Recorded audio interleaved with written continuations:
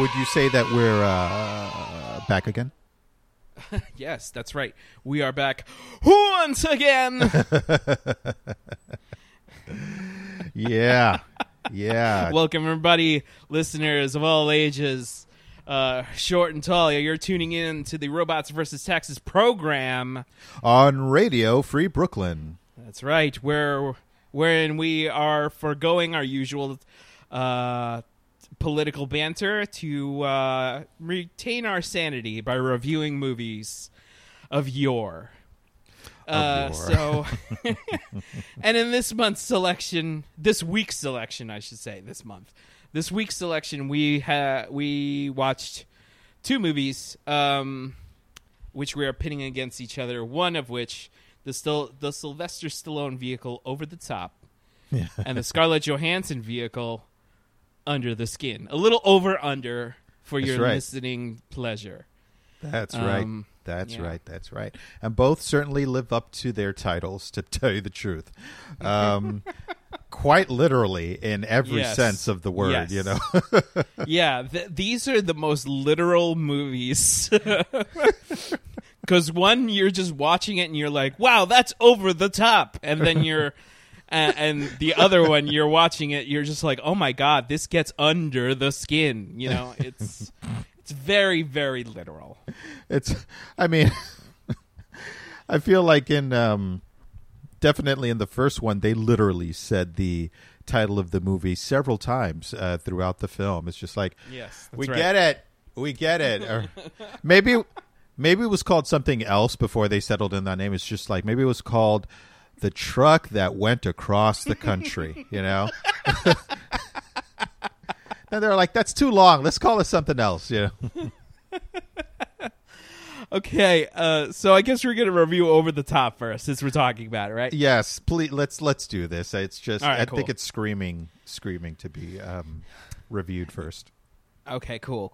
All right, so first of all, Canon Films brings us Over the Top. This is a Menachem Golem joint, and boy, does it show, because this is, I got to tell you, this movie, for me, these movies are similar in that Under the Skin is a movie about an alien trying to mimic human life. Mm-hmm. And I feel like Over the Top is an alien making a movie about what America is supposed to be. You know what? So, that's a good parallel. Yeah. So this movie is kind of like, it's like I described. It's an alien's perspective of what America is supposed to be. It's particularly Reagan's America. This is an 80s movie, and boy, does it show that it's an 80s movie in spades. Woo. So it's about a trucker who's trying to reconnect with his son, who he hasn't seen in 12 years. He's kind of a deadbeat dad, but he's trying to reconnect with his son by taking him on a cross-country trip in his truck, arm wrestling for money. And that's pretty much like, in a nutshell, that's the synopsis of the movie, but it's so much more. This movie is so much more. It's probably one of the most homoerotic movies I've ever seen in my life. Really? This movie is also very sweaty. Like, it's one of the sweatiest movies I've ever seen in my whole life.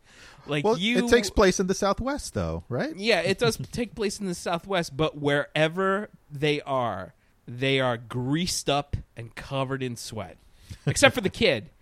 The kid seems to like adjust to any temperature, but it's specifically Sylvester Stallone. He's always greased up and ready to fucking he's ready to fuck. Well, the kid is the only one with any sort of like discipline. You know, he grew up with a silver spoon in his mouth. He went to a military boarding school. You know, he lectured his own father on nutrition, which I got to admit should have got him slapped. I thought that was like a step too far. He was just like, well, you know, steak and potatoes has a calorie count, blah, blah, blah, which sets you up for heart disease. It's just, shut up, kid. So, like, this kid is so weird because he is a 12-year-old kid His name is Mike, which is, I thought was funny. His name is Mike. His father's name is Lincoln Hawk, which if he took his father's name, his name would have been Mike Hawk. That, you know what? That was deliberate. They did that deliberately. So all the writers like yourself would be like, hey. So this kid Mike, right? He's a Green Beret because he comes out of military school. Like right off the bat, I'm just like, what kind of school is this? It's like, it doesn't seem like it's like a finishing school for boys. It doesn't seem like, because like they salute, they seem to be having this very militaristic kind of feel to it. He's a Green Beret, and he's just like fucking talking smack to his dad. He like, the guy who wrote this kid was obviously like, I don't know how kids talk. The kid talks like a total adult. He knows the calorie count of anything. But despite his knowledge of the nutritional value of steak, the kid runs into fucking traffic. Like,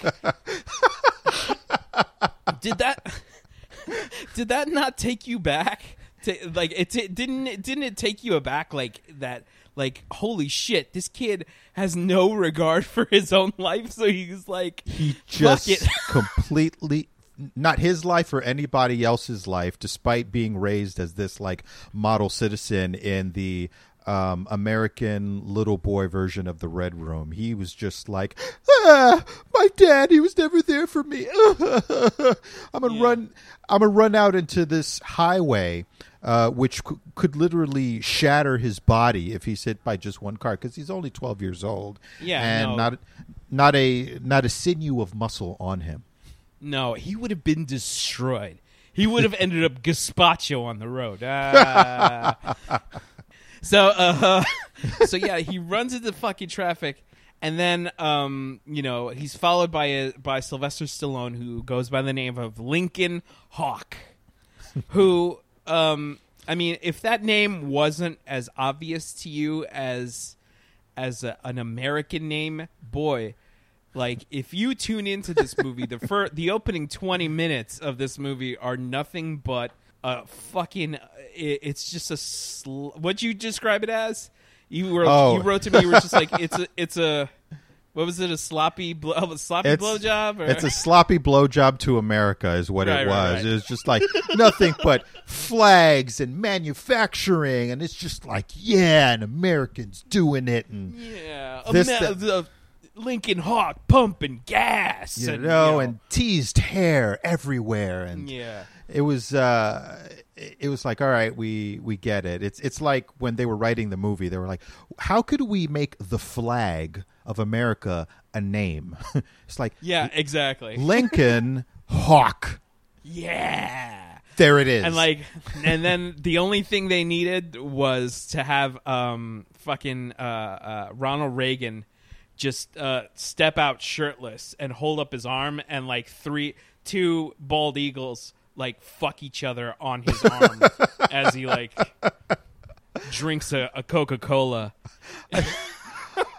I think originally they wanted to give Lincoln Hawk like a pet eagle that just rested on his shoulder, but that was beyond the budget. So they were just like, you know what? Just make it a hood ornament. It'll work. Yeah. It'll work. Oh my God. I just want to stress again that this movie is made by Cannon Films. It's a Menachem Golem film, but it's also it's from this producing duo called Golem and Globeless, who are these two Israeli dudes who came to America with the dream of making the shittiest movies possible, and they more or less succeeded, because it's not just shitty, it's just schlocky. It's just schlock. Just straight up fucking the most exploitational schlocky shit you've ever seen. And I really can't stress enough that if you're listening, please watch Electric Boogaloo, The Story of Cannon Films. That's a documentary about Menachem Golem and his Israeli compatriot. It's amazing. But yeah, anyway. I salute those guys. I mean, those guys are awesome. They had a vision. They came. They saw. They fucking did it. And I'm sure they're just sleeping in like hills of cocaine now. So Probably. yeah. So no shade on them, but yeah. Once Lincoln Hawk makes contact with his son, and he takes them on this cross country trip, we are shown why he's such a terrible dad. First of all, he makes almost no attempt to really connect with his son. He's just like, "Hey, I'm here. I'm gonna drive you to your mom who's sick." And they have His mom is played by David Bowie, by the way.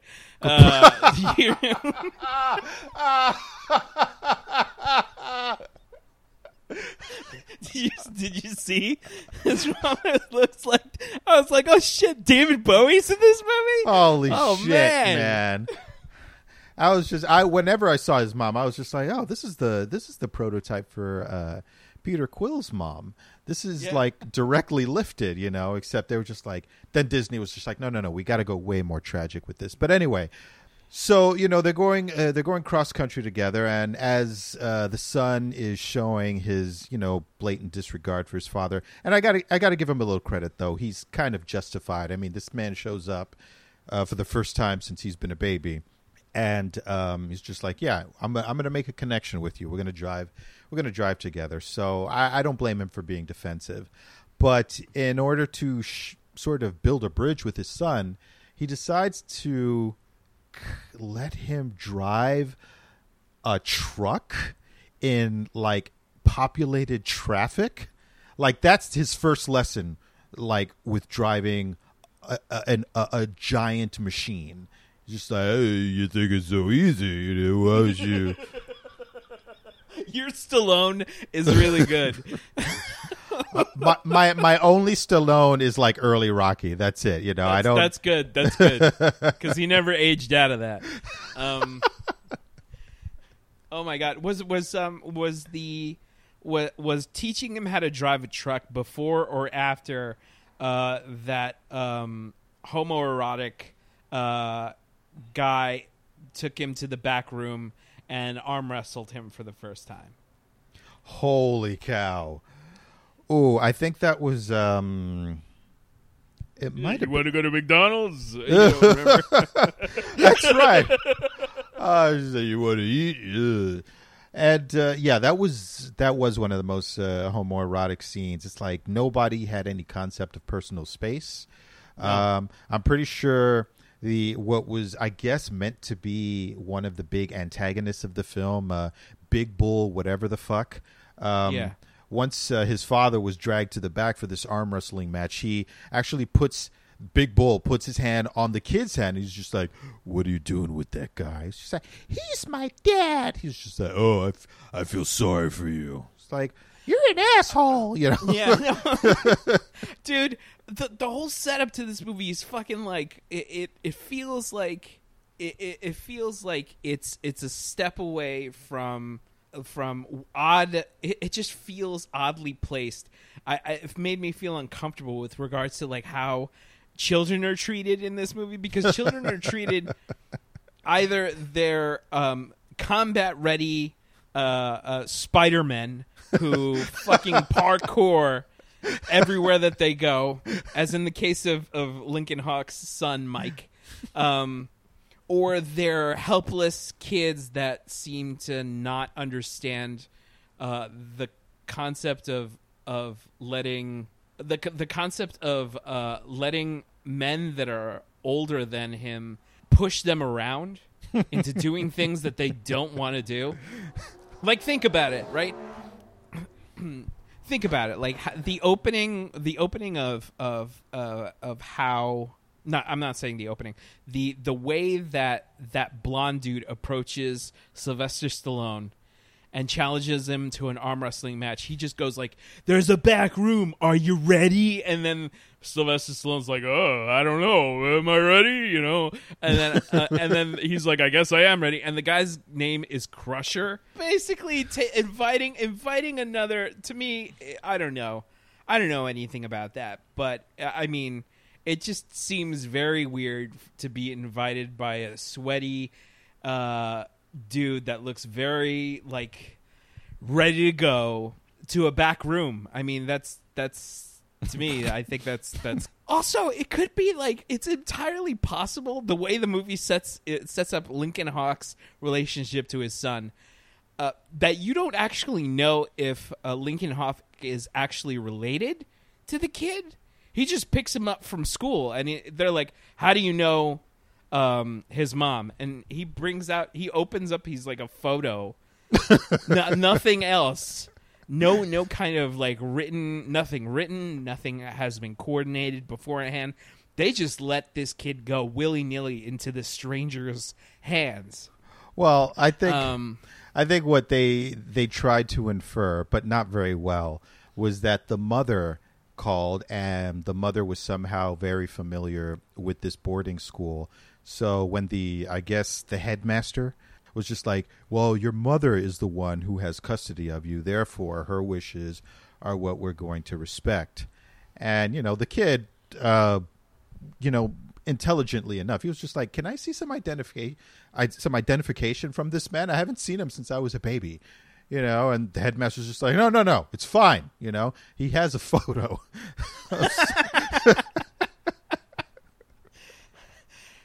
So anyway, fast forward to the kid driving a truck, right? What the fuck was that scene about? That was such a weird scene. Because he's like, I've driven an ATV before. He's like, oh, and you'll know a lickety split, That should have been the end of the film. You have to have a special kind of license to drive a truck of that size. It's not your standard driving exam sort of thing. And that child has only driven an ATV before. That should have been, he should have like clipped several cars on that road. He's just like, oh no, Dad, because apparently this kid gets freaked out of nowhere, and then just start like turning the wheel like left and right, just like that scene from The Matrix Reloaded where cars were just getting like clipped left and right and just tossed off of the road, and just a fiery end to both of them, and then credits. Yeah exactly. Over the top.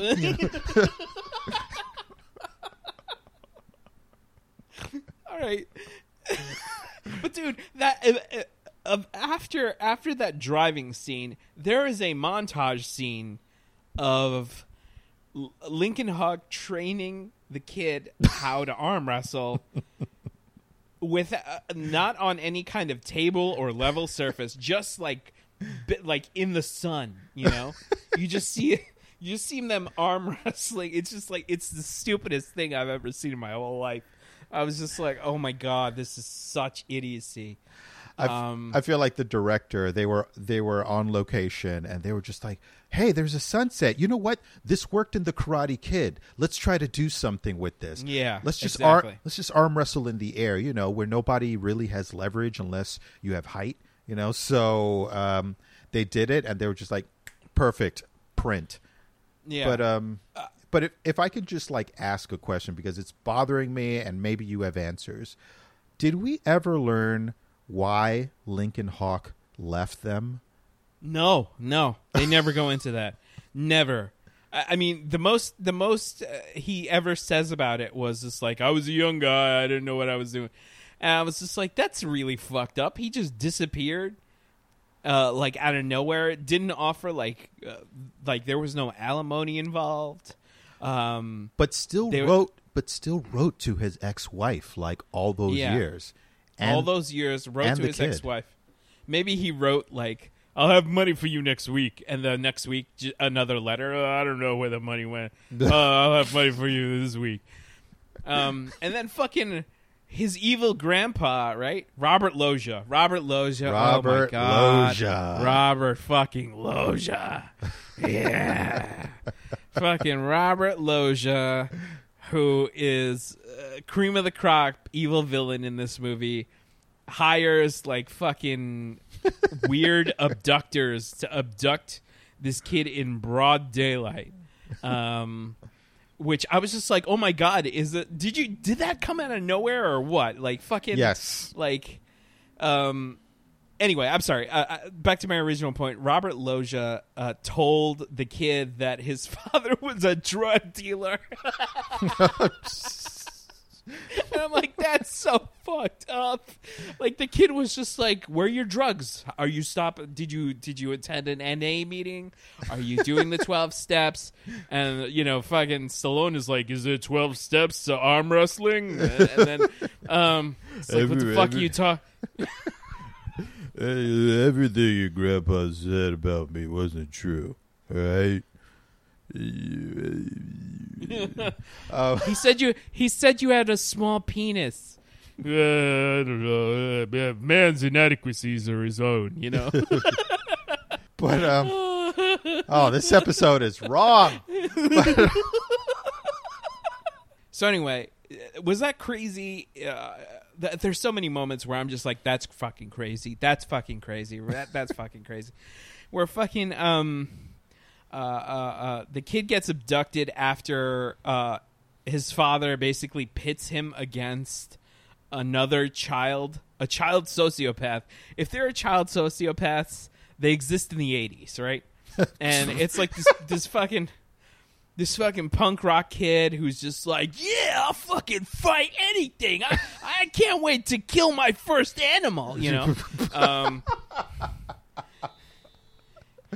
And Sylvester Stallone looks at this kid in a restaurant, and he's just like, you know what? I should have my son. I should have my son arm wrestle this kid for money. I'm just like, you know what? Lincoln Hawk is a bad father, and he doesn't deserve his child. No, he certainly does not. He just pulls his son up to this kid who hasn't had any sort of vaccinations, has probably eaten raccoon in his life, and it's just like, you're going to beat him. And at first, and this kid wins the first arm wrestling match, and it shatters the ego of Mike. Is it Mike Hawk? I guess Mike Hawk. So. And then his father gives him a pep talk in the parking lot, and somehow managed to convince him to come in and finish the arm wrestling match, and he does. Yeah, and he does, and he wins. He wins twice against this kid. Then let me tell you, man, this kid, like HG 4K TVs don't do like really bring out like the pimples in this kid. This kid has so many pimples. It's like pimples upon pimples. It was hard to look at this kid. This kid might have been the ugliest kid in all the 80s. Man. But that was his role though. Like his headshot looked exactly like that, and when it came across the casting director's desk, they were just like, this is the kid that we want for this scene, nobody else. The director, the producers go to the casting director. Find me the ugliest kid you can find. Get me the ugliest kid you can find, and they send like fucking they're like winged monkeys out to like go find this evil looking kid. Oh man! God. But eventually, the story spirals toward the penultimate point, if there is a point to this film, of Lincoln Hawk participating in like the nationals of arm wrestling. He's been training, I guess, because he just has this one he just pumps that one thing that's in his truck. With rings of concrete on the end of it. It's just like, what you do, you just pull it down, and then you bring it up, and then you do it again, and then you let it up, and then when you think you're done, you pull it down again. Dad, you're an idiot. I'm teaching you how to get drive. It doesn't take a scientist to lift weights, Dad. Even though this movement doesn't correspond with arm wrestling, you still got... and it strengthens your lats more than anything else.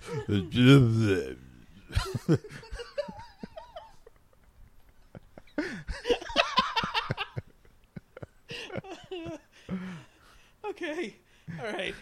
So okay. Should we explain the fact that the arm wrestling nationals take place in Nevada? The kid gets taken by his father, by Robert Loggia, and who holds him in a Scarface style mansion. And shall we describe that scene where like fucking Lincoln Hawk is just like they turn him away from seeing his son after Robert Loggia abducts his son? Yeah. Or no. Yeah. Well, and somehow the kid ends up back with his grandfather, played by Robert Loggia, after the mom dies, right? Mm-hmm. And then, Lincoln Hawk shows up at the door, and he's just like, I want to see my son. And they're just like, fuck off. You're a bad dad. I heard you try to teach him how to drive a truck on the road. And you're taking the back rooms with sweaty men. What the fuck? Like, you're a bad dad. Get the fuck out of here. And I'm just like, go Robert Loggia, right? Oh, wow. And then, dude, do you want to describe what happens next? Because the thing that happens next blew my mind. He was just, first of all, the way Sylvester Stallone plays this role is very mild-mannered most of the time. He's just like, I'm just trying to work. I'm just trying to see my son. And when they deny him access to his son at, this estate, obviously a well-to-do area, he's just like, all right, whatever. And he goes back, and again, like a scene cut out of The Matrix Reloaded, he drives his truck through this gate and onto the property, destroying, I don't know how much in statues and water fountains, which happen to be everywhere, and right up to the door of the mansion, and then jumps out. It's just like, oh, well, I guess I get to see my son. Which I gotta say, it's so fucking crazy because he could have killed his son right there. For all he knew. Yeah, he could. For all he knew, but I gotta say though, it was pretty badass. There was something kind of metal about it. I was just like, yeah, all right, whatever. You don't tell me what to do. I'm Cobra. What the fuck, So. Fucking Rambo. Should we keep skipping ahead? Yeah, we should, because there right. are too many crazy moments to go. There's too many shit. Yeah, I just want to get off a few notes that I wrote down here. Mm-hmm. And I'm just like, the announcer at Arm Wrestling Mania goes, they come from every nation on Earth, and I'm like, really, they come from every nation? I think they just come from one nation, and they're mostly drunk. 2, John Grizzly is like a hairy Confucius. John Hurley is like a burly Confucius. And the guy that Loggia sends to fetch Lincoln Hawk has no neck. Did you notice that? Yes. Holy shit, man. Woo. Also, John Grizzly poisoned himself before his match with Lincoln Hawk by drinking before a guy arm wrestles Lincoln Hawk for their arm wrestling match. He drinks WD-40, and I'm like, oh, he just poisoned himself before a match. He just handicapped himself. He's going to die soon, right? It's like, why? Good Lord. Why did he do that? Why did he do that? Like, it made no sense. But somebody wrote that, and it's in the film forever now. Yes. But yeah, so they get to, and the thing is, the announcer kept. I like to call the announcer Mr. Exposition, because he constantly said, it's like, you're only eliminated after 2 losses. Remember, everyone. You're only eliminated from these finals after 2 losses. And then after Lincoln Hawk loses his first one, he's just like, oh, he just suffered his first loss. But remember, you're only eliminated after 2 losses. What an odd thing to say. So, holy shit. That was fucking weird. Hold on a second. I got to pull up my notes again. So yeah, the arm wrestling match begins. Now, granted, the arm wrestling match takes place in Nevada. Mike is being held by his evil grandfather in California. Mike steals a car, after Spider-Manning his, like Jason Bourning his way down to the garage. I couldn't believe that. He steals a car and then takes a private plane to a match where he doesn't know the location of the match. They never said at any point where the match was being held, but somehow he found an arm wrestling match going into that was happening in Las Vegas. In Las Vegas, Nevada. Yeah, in Las Vegas, Nevada. I mean, how many arm wrestling world championships can there be in Las? So I don't know. He probably did. You know, rich people probably had Google back then, so he probably did that. And he was just like, "Oh, it's right there. I'll just take the private jet." So, and his goons have no idea how to catch this kid. I'm like, how are you not able to catch this kid? He came on a private plane alone. Dude, what are your parting thoughts on Over the Top? Oh man, well, I think that it is a coming of age story of a father's relationship with his son, and how no obstacle, not absence from his life, not terminal disease from his co-parent, or any sort of binding legal documentation should keep a man from taking his son into dangerous situations with sweaty men in back rooms. That's what I think this movie is about. No. And ultimately, it pays off.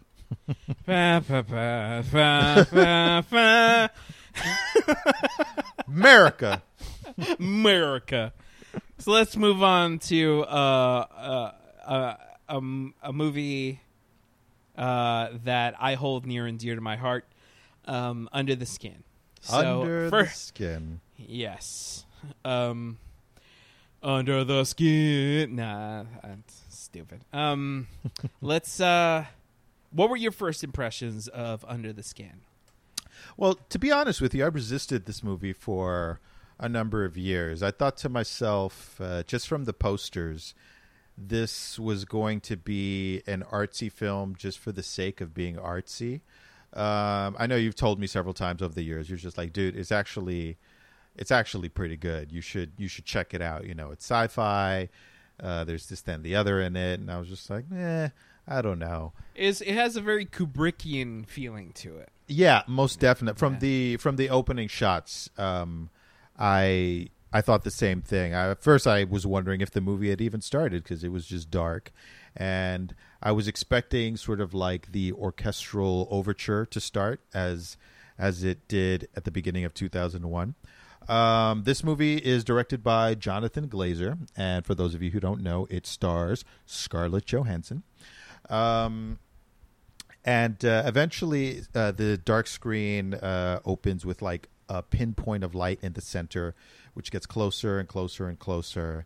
And eventually more details are revealed, sort of abstract shapes, light, which give way to an eye looking at you through the lens, surrounded by whatever the hell, and sort of abstract voice work happening over it. So you're just like, you're thrown into the weirdness of it, you know. And I thought to myself, okay, this could be cool, or this is just art for art's sake, you know. We dive into the film. Scarlett Johansson's character is on Earth. She is. Should I just go into like the main crux? Yeah, just hit us with the synopsis. Yeah. Okay. All right. So she is. At first, she's just attempting to seduce random men, and eventually succeeds. And when she gets them back to her place, let's put it, that's when it starts to the abstract starts to meld with the literal. They enter her place, and it's completely black, and she starts to disrobe. And as men, of course, you think, oh, a woman's getting undressed. I'm going to get undressed. And they're following her through this vast space, completely ignoring that the inside of this building is much larger than the outside of the building. They're just focused on, titties. And Yeah. as they follow her, they seem to sink into the ground as though the ground is made of liquid, whereas she keeps walking backward from them on solid ground. And after they completely disappears, she dresses again, steps out, and begins to repeat the process with other men. Yeah, so she's basically an alien who is basically she's a predator. She's like, well, not literally a predator. That would have been hilarious. But she would have been to watch a predator seduce men. That would have been Yeah. awesome. like they're like, hey, you're pretty cool. What's your name? I like you a lot. What's your name?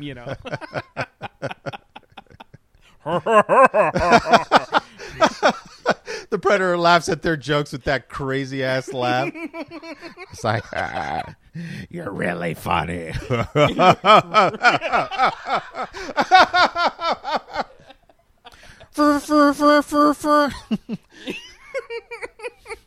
What are you doing? Are you checking your phone? No, just arming my new. Yes, I'm checking my phone. Anyway. When the date's going south, they're just like, dude. But yeah, so she is Scarlett Johansson plays an unnamed alien predator who preys on men. Mm-hmm. And I gotta tell you, this movie seemed like, whereas Over the Top seems to like celebrate masculinity, this movie is an indictment on masculinity. I thought the same thing. I'm so happy you said that. Yeah.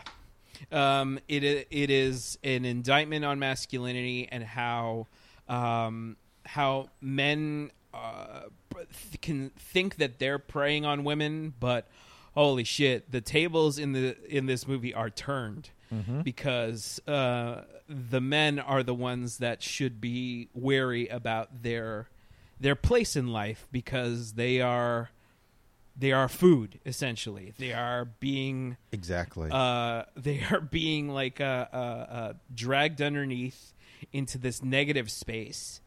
And dude, that is so, when they show the dudes actually in the negative space, mm-hmm. It is so scary. Yes. Yes, absolutely. Because I'm just like, how is this filmed? Are they actually underwater? Because it doesn't seem like they are, but they do seem to float.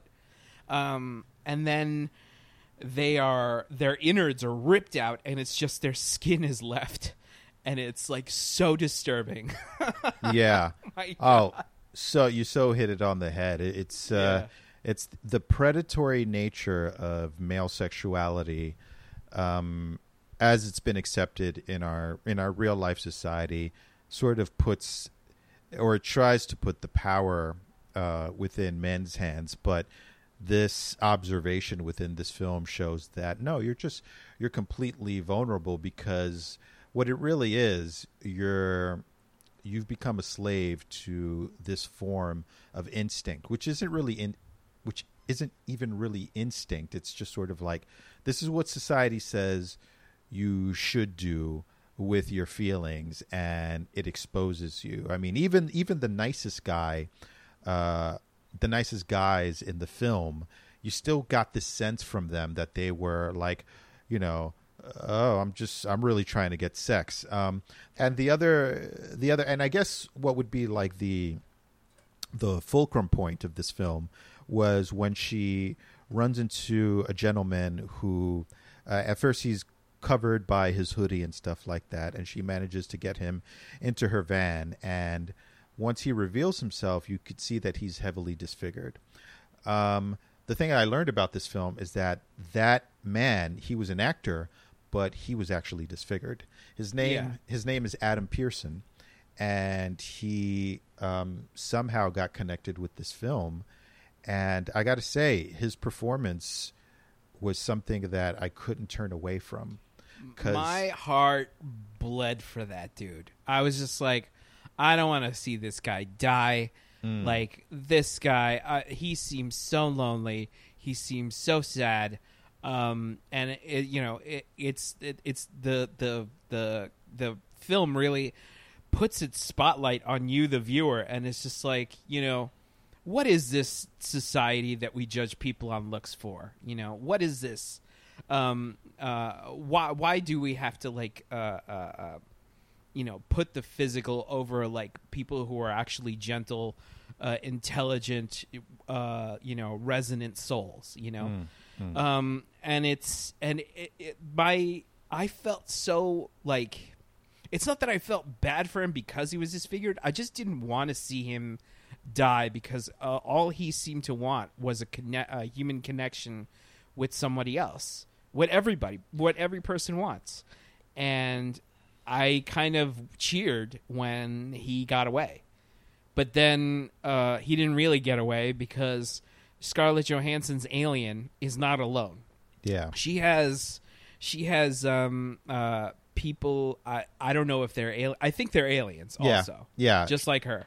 In some of the literature for the film that I've seen, Scarlett Johansson's character is either referred to as the female or she's referred to as the queen, depending on the form that she takes. So I figure that the person that she is accompanied by in the film is like sort of like a worker bee or something along those lines. Yeah, he's a drone. Yeah. Yeah. Well, but one of the things that really got me about Adam Pearson's performance was he seemed to only engage in this connection initially because he was going to get a ride to whatever this supermarket is. It seemed like he shops late at night to try to avoid as many people as possible because people would, just stare at him, maybe ridicule him and stuff like that.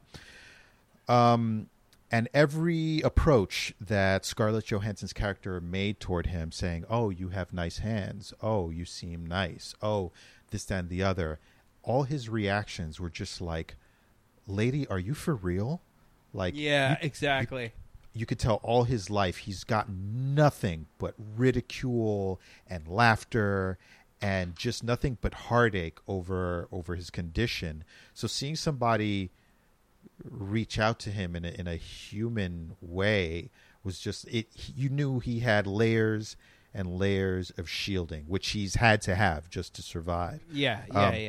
And that performance, it was just like, whoa. And then when I learned that this was not a prosthetic, this guy was real, I was just like, there's never been a more genuine performance in a film ever. Yeah, that's what made it so heartbreaking. Like he doesn't have that much dialogue, but it's his delivery and the vulnerability in which he delivers it. It made me like so kind of mesmerized by his character. And it's what's crazy is that it not only resonated with the audience, but it also creates this kind of weird like awakening in the alien, like the alien queen herself, right? Yeah. In Scarlett Johansson. Now that she spared his life, like she just takes off on her own, and those alien worker drones are just like trying to track her down. And she's just like fucking. She's like, I can't take this alien shit anymore. And there's a lot of allusions to bugs in this movie. Like, yes.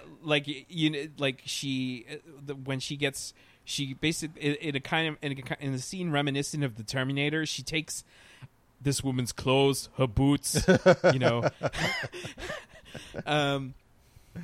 Yeah. But then she becomes, the more time she spends among the humans, like usurping the human experience as information, the more she actually becomes human. There was something, you totally hit it on the head. There was something about her experience with the character that Adam Pearson plays that exposed her for the first time in the film. Like during the sequence where she is seducing him within her space, and he starts to sink into sort of like this underworld, watery sort of place, you see her true form exposed in a sort of highlighted silhouette during that sequence. I had to actually rewind while watching that part. I was just like, whoa, this looks weird. What's going on? Yeah, because up until then, she's been totally cool with like consuming dudes, and then watching. Like at one point, she goes to a beach, she watches people drown. Then she kills some dude who tries to save these people from drowning, and then she drags his body back to the lair. I'm assuming from further consumption. So And leaves a baby abandoned. and leaves a bit. That part was fucking nuts. Ooh. Holy shit. And man, just the choices in the choices this movie made with filming, it's kind of like it's unsettling. Yeah. You know? And then finally what happens is she shacks up with the dude.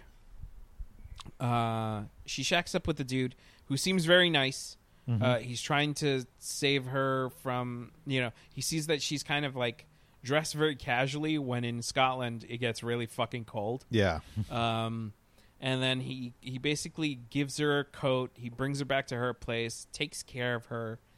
And then they start kind of an odd love affair. They start to become intimate. Yes. At least on a preliminary basis. Wait. She has no vaginal. Before Yeah. we get into that assault, like, wait, I'm sorry, you were just about to touch on that. Go ahead. Yeah, no. She tries to get intimate with the dude that she's shacking up with, and then he's trying to, they're trying to have sex, and he's trying to penetrate her, and he can't get it. She freaks out. She shines a light on her vaginal, the place where her vagina is supposed to be, and I don't think she has one, and she flees into the forest. But how do you know that she thought or that she saw that she didn't have one?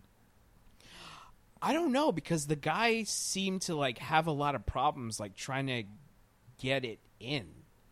Like he was just like, I seem to have hit a wall here. Like the movie doesn't help. It's not like explicit with anything.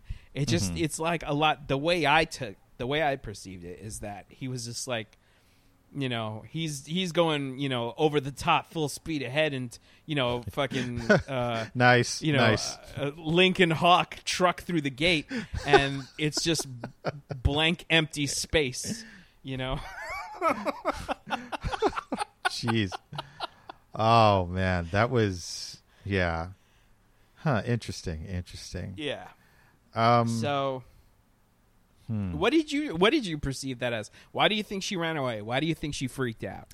I think because her, whatever her species is, version of sexuality is tied into the consumption and death of any potential mate. That when the human version of consummation is presented to her, it freaked her out.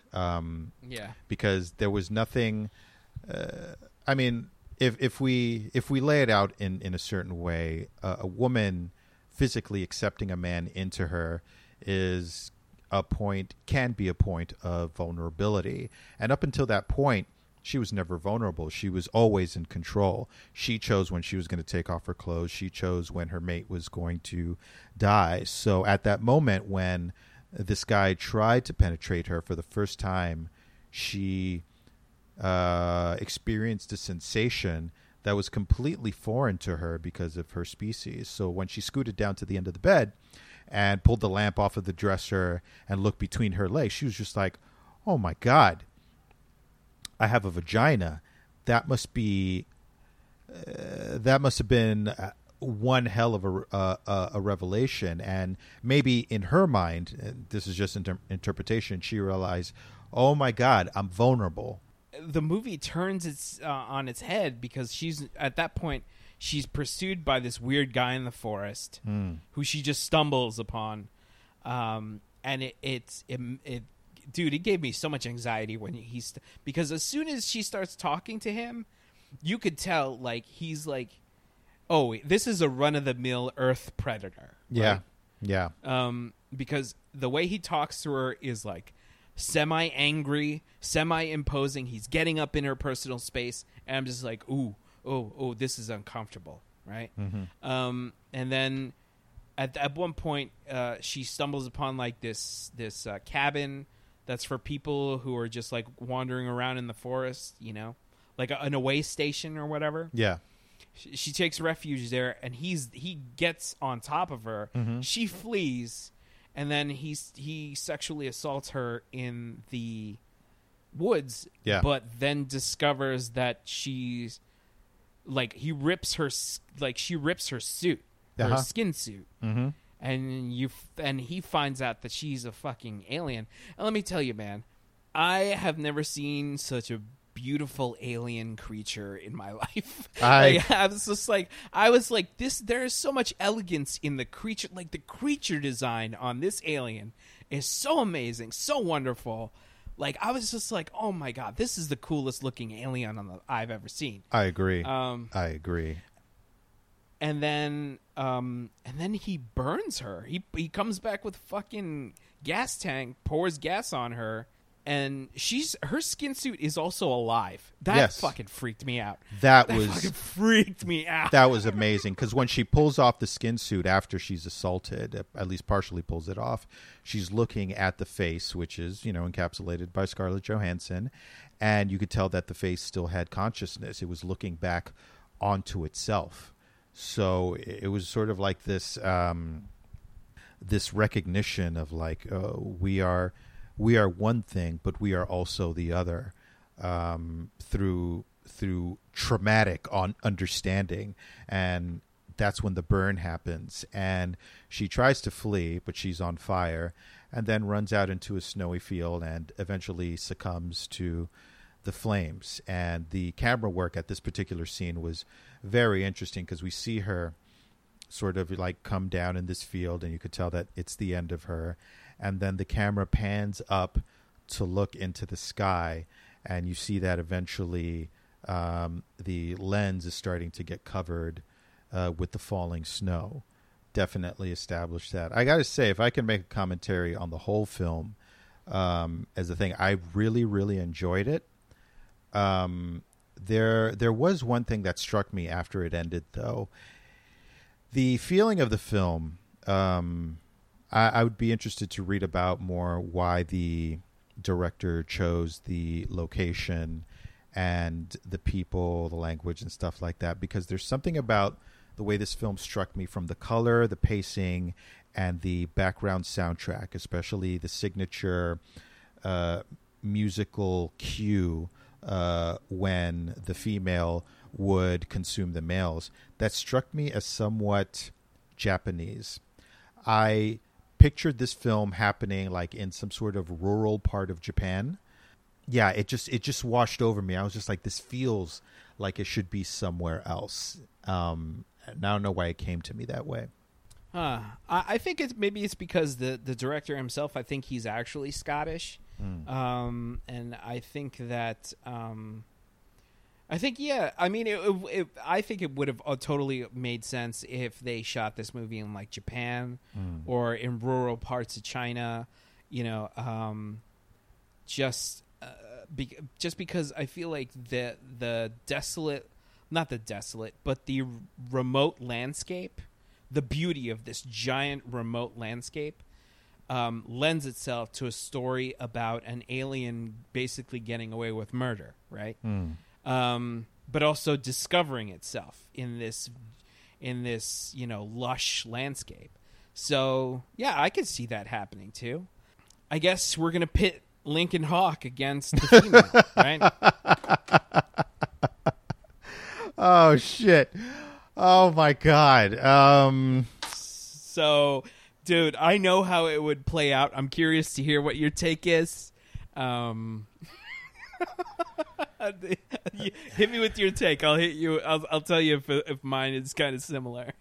If the female was dropped into over the top she would have her fill. She would have her absolute fill of potential mates. She would be like back at her lair. It would just be sort of like a bobbing for apples of just potential victims, just floating. I think she'd start developing a beer belly. You know what would be funny is if how she, because I think she'll beat Lincoln Hawk hands down. Which basically all she has to do is challenge him to a arm wrestling match in a back room, and he'll just walk into that black liquid and just die there. I thought there was a wrestling match, an arm wrestling match. I don't see it. What's this? He still sinks. As he submerges, he still tries to like go over the top, with that wrestling grip,